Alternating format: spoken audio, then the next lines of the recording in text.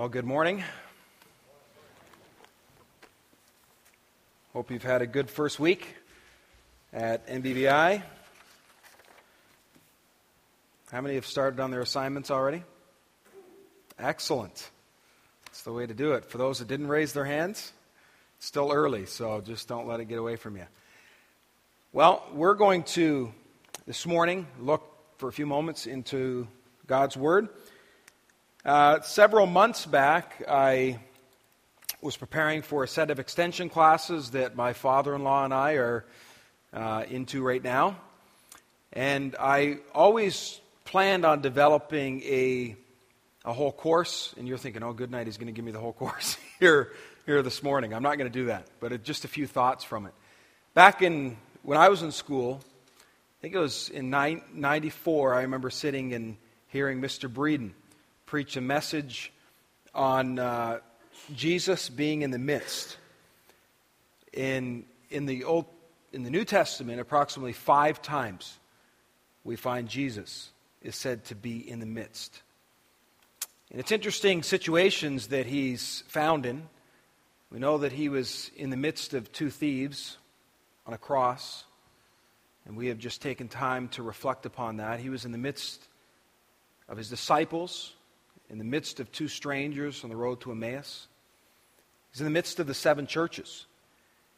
And we learn quickly as we study Scripture, we learn the difference that Jesus makes when he's in the midst.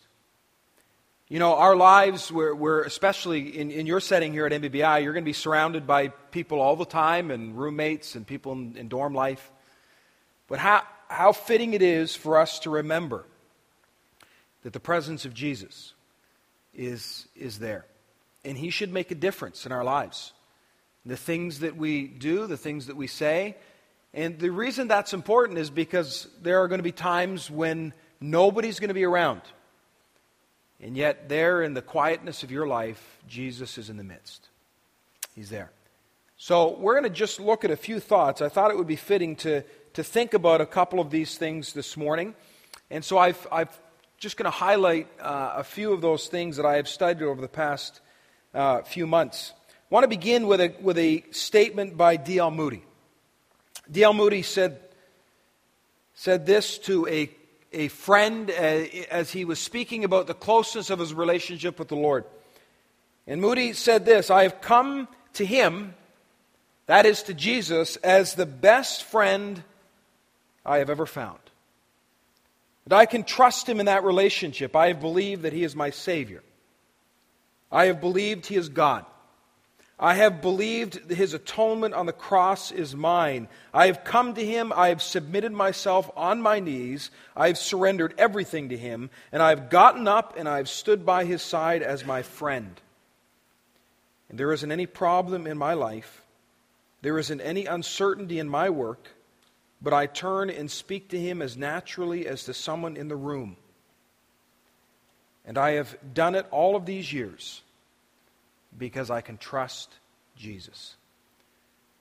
What a simple yet profound thought that is as we think of Moody, the great things that he accomplished for the Lord as an evangelist. And you can almost sense the intimacy in which he approached his relationship with Jesus Christ. And that's really what we want for you. That's really what I think a true servant of God, somebody that is truly in a vibrant and healthy relationship with God, has an acute awareness of God's presence in the midst of everything that they do. And I want you to turn to John chapter 20. We're going to look at an example here this morning of the difference that Jesus makes in the life of people. And the example that we want to look at, amongst the many that are available for us to study, is the example of Thomas. Now, Thomas is an interesting guy. We all know, we all have kind of labeled him what? What do we put before Thomas? Doubting Thomas. Do you think that's a fair statement to make? How would you like it if you made one wrong mistake in your life and somebody coined a phrase so that all people for all times would remember that. Thomas, even though that was a moment of doubt in his life, I'm sure thankful that people don't come up with a nickname for me based upon a shortcoming or something that I did wrong in my life. But yet, here we are. We're looking at Doubting Thomas, right? And here in this passage, we look at John chapter 20, and let's look at what it says in verse number 19. Then the same day at evening, which is the first day of the week, when the doors were shut, where the disciples were assembled for fear of the Jews, came Jesus, and here's the phrase, and he stood in the midst. And he said to them, "Peace be unto you." And when he had so said, he showed unto them his hands and his side, and then were the disciples glad when they saw the Lord. And it goes on and it says, "Then said Jesus to them again, Peace be unto you. As my Father hath sent me, even so send I you." And when he had said this, he breathed on them, and saith unto them, Receive ye the Holy Ghost. Whosoever sins ye remit, they are remitted unto them, and whosoever sins you retain, they are retained. But Thomas, one of the 12, called Didymus, was not with them when Jesus came. That's a peculiar fact. In the midst of a trial, Thomas was not with the other disciples. We're not really told where he was or what he was doing or why he wasn't there. We just know that Scripture says he wasn't there. Now let's read on and see what we learn. The other disciples therefore said unto him, We have seen the Lord, verse 25. But he said to them, Except I shall see in his hands the print of the nails, and put my finger into the print of the nails, and thrust my hand into his side, I will not believe. And after 8 days, again, his disciples were within, and Thomas with them. It's interesting that Thomas didn't miss this occasion, did he? First time he wasn't there. Then it says, guess what? The disciples are together again, but this time Thomas is there. He didn't want to miss the action. And it says, after 8 days when they were together, Thomas with them, verse 26, then came Jesus, the doors being shut, and here's that phrase again, and he stood in the midst. When he stood in the midst, or in the earlier verses, he stood in the midst of the fearful disciples to bring them joy. And now he's going to stand in the midst of a doubtful man to demonstrate to this man, Thomas, that Jesus was indeed risen from the grave and had become victorious over death. So he stands in the midst. And it says in verse 27, Then saith he to Thomas, Reach hither thy finger, and behold my hands, and reach hither thy hand, and thrust it into my side, and be not faithless, but believing. And Thomas answered and said unto him, My Lord and my God. Let's examine this for a few moments. But before I do, I want to tell you a story. A guy named Pyrrho of Elis, Greece. A young man joined the forces of Alexander of Macedon. He journeyed through Egypt, Babylon, Persia, India. During his travels, his ponderings led him to conclusions that produced the Greek philosophical school of skepticism. He maintained that no knowledge could be known for certain. Now follow along. No knowledge could be known for certain, whether scientific, moral, religious, metaphysical. On all questions of truth, he said, we must suspend judgment. Which leads us, according to him, to a state known as ataraxia, which is a complete calmness of the soul when we suspend judgment. This philosopher is remembered as the ultimate anxious doubter, who was not sure of anything, who did not know anything. He was not sure that he did not know, who even doubted whether the world itself was simply an illusion. And at the end of his life, who had to have friends accompany him in his walks, lest he should doubt the reality of a cliff and walk over its edge to his own ruin. We look at that and we think, what craziness! What craziness! And here's the thing that I want you to know. That mankind, that the man or society that tries to relieve his doubts through his own knowledge and through his own intellect is always going to end up like that man. Maybe not to that extreme. It's only Jesus, the presence of Jesus, that relieves our doubts and calms our fears. And so we look and look at, there's a few things. Look at what the verse says in John chapter 20. Let's come back to verse 24. It says, Thomas, one of the 12 called Didymus, was not with them when Jesus came. I want you to consider for a moment the question that we must ask that I presented a few moments ago is, why was Thomas not there? What do you think? Talk to me. Why was Thomas not there? The Bible doesn't say, but let's just for a moment think of some possible explanations. You give me one of them. Why was Thomas not there? Well, it could have been set up that way by God so that there would be another account of physical proof with him putting his fingers in. Okay. Than the entire reason for not being the first time. Okay.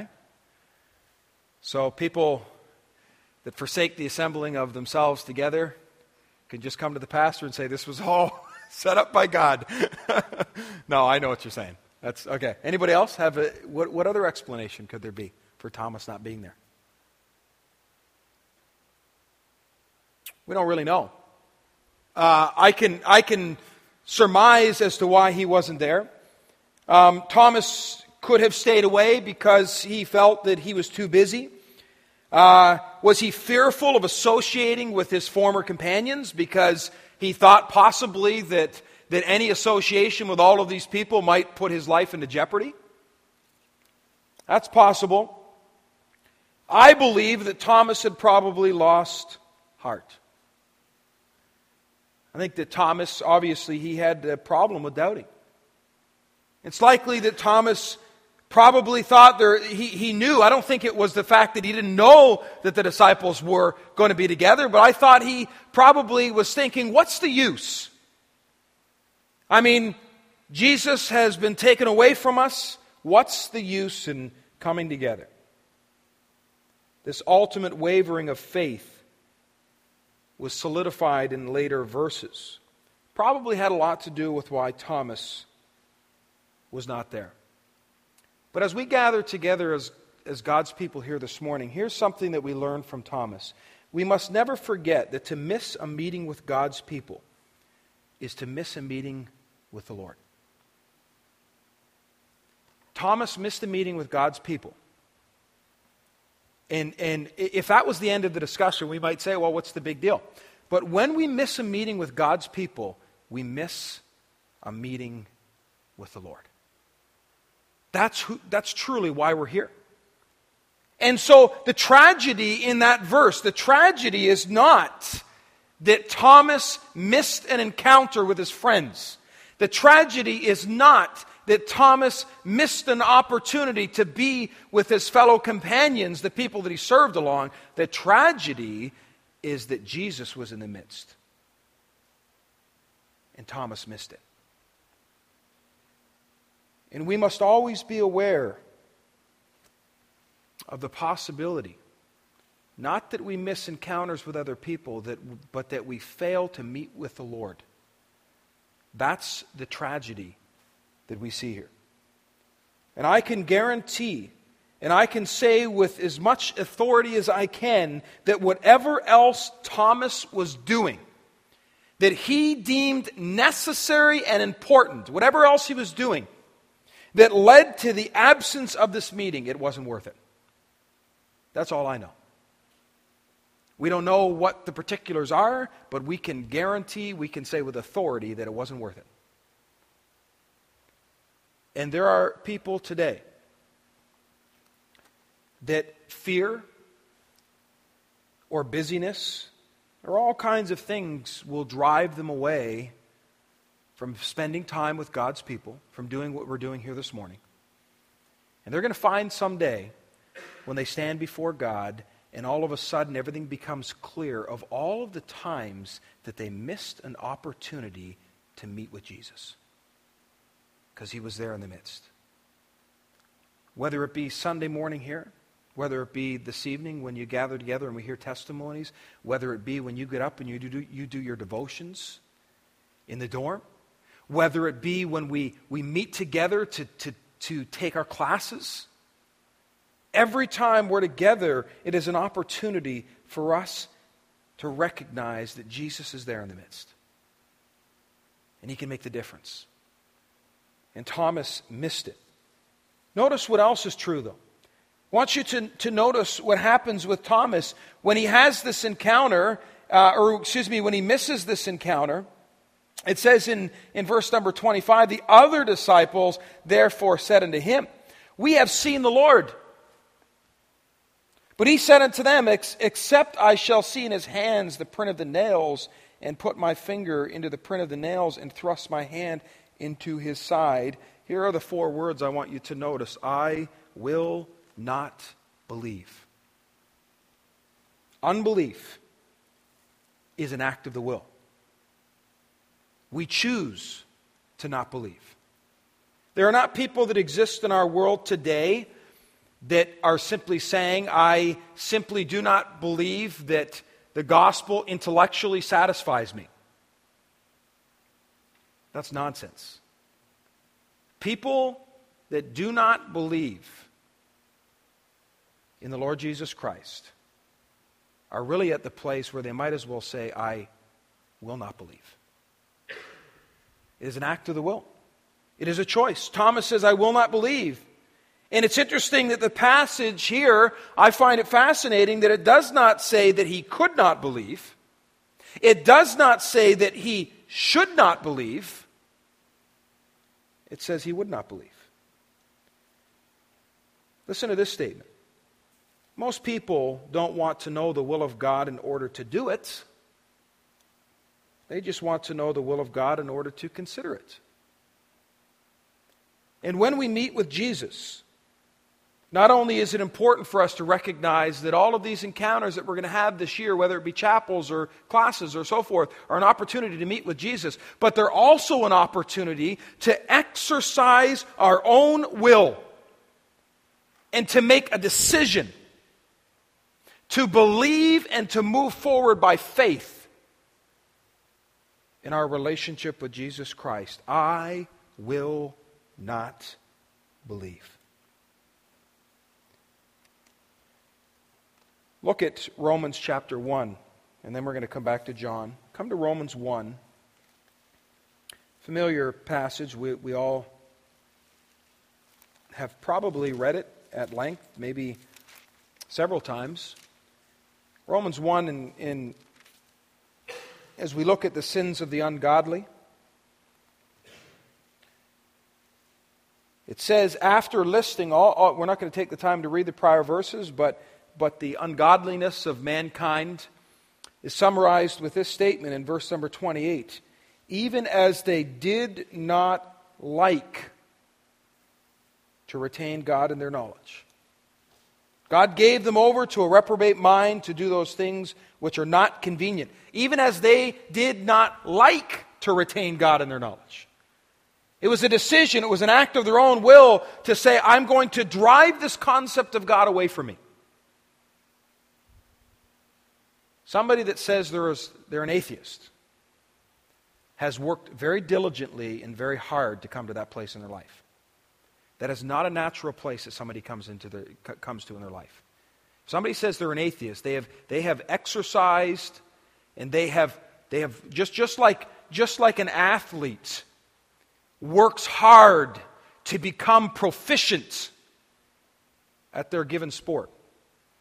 So too, somebody that claims to be an atheist has worked hard. They have exercised themselves, and they have worked hard to come to that place in their life, because it's not natural. They didn't like to retain God in their knowledge. They wanted to get rid of it. Notice what else we find out in John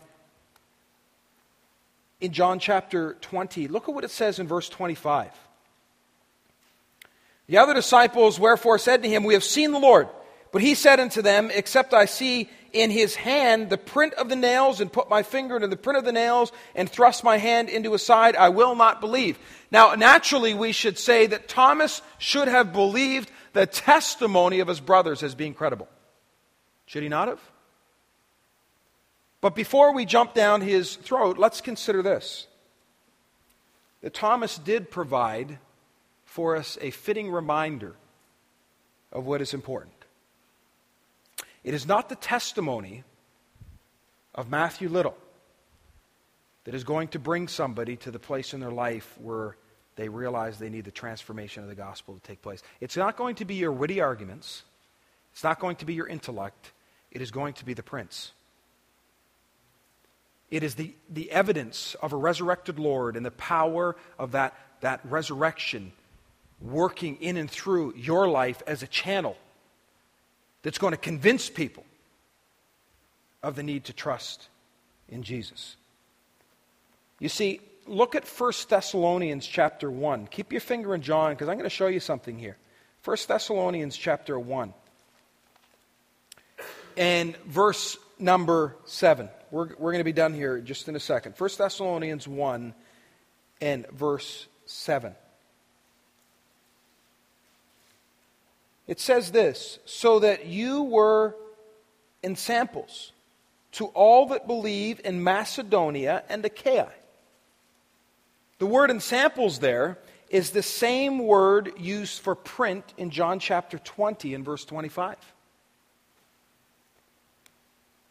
Thomas said, except I see in his hand the print of the nails, and put my finger into the print of the nails, I will not believe. And 1 Thessalonians chapter 1 verse 7, Paul says, you were prints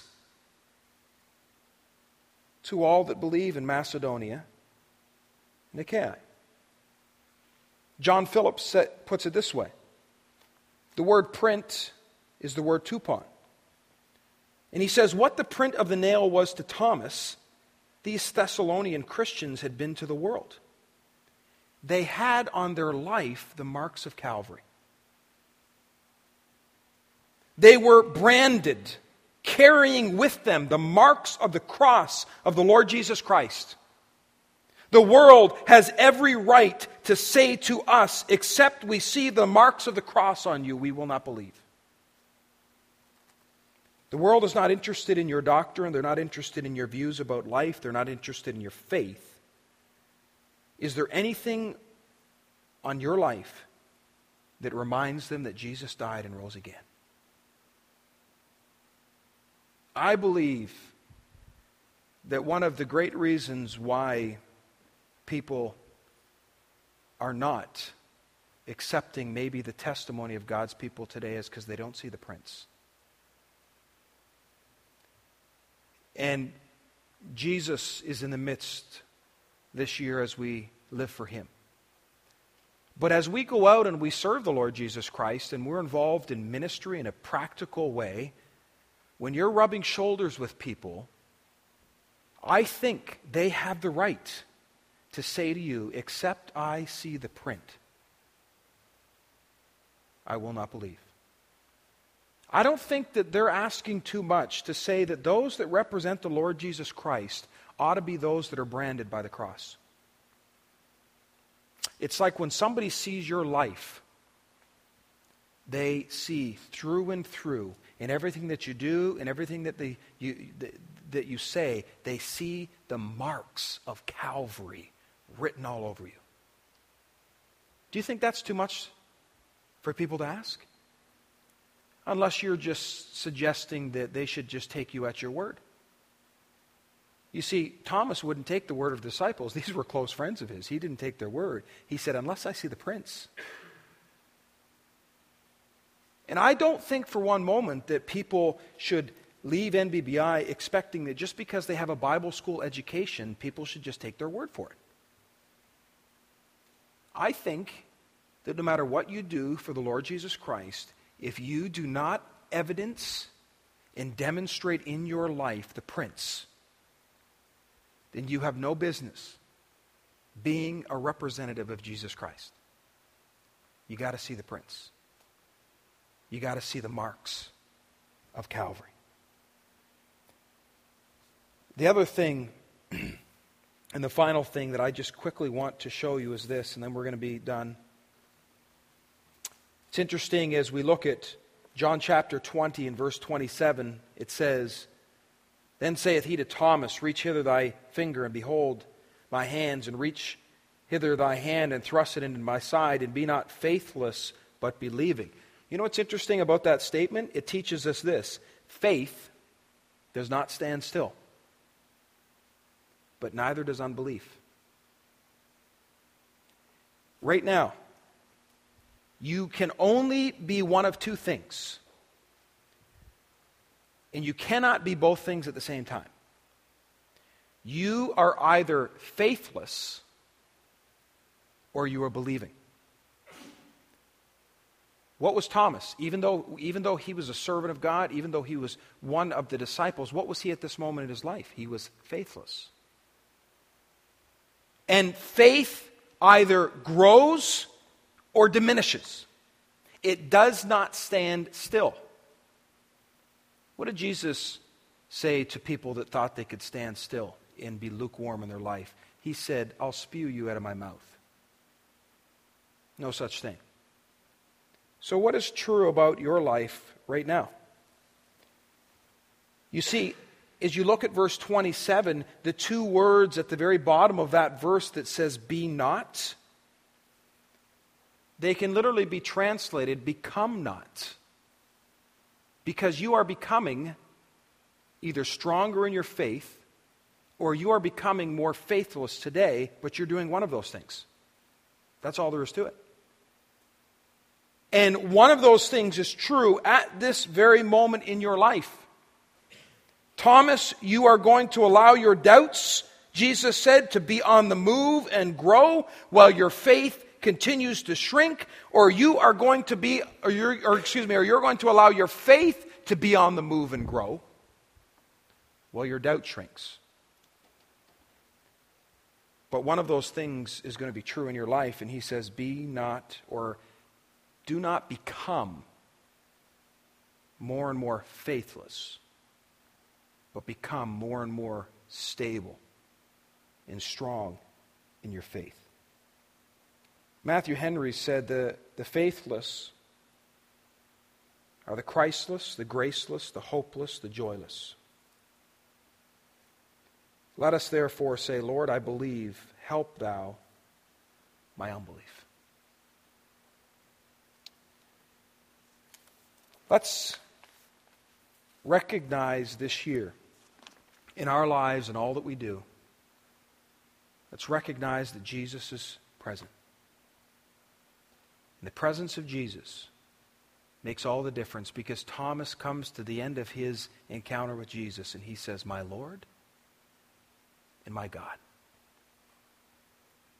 And we can be thankful for the relationship that we have with Jesus Christ. But we also should be acutely aware of the fact that he's here. And everything that we do on this campus and everything that we say, and the attitudes of the heart that we possess and that we have, Jesus is very much aware of where you are. That is an encouraging thought for a lot, and that can be a troubling thought for some. But it is truth, no matter what we think of it. It's truth.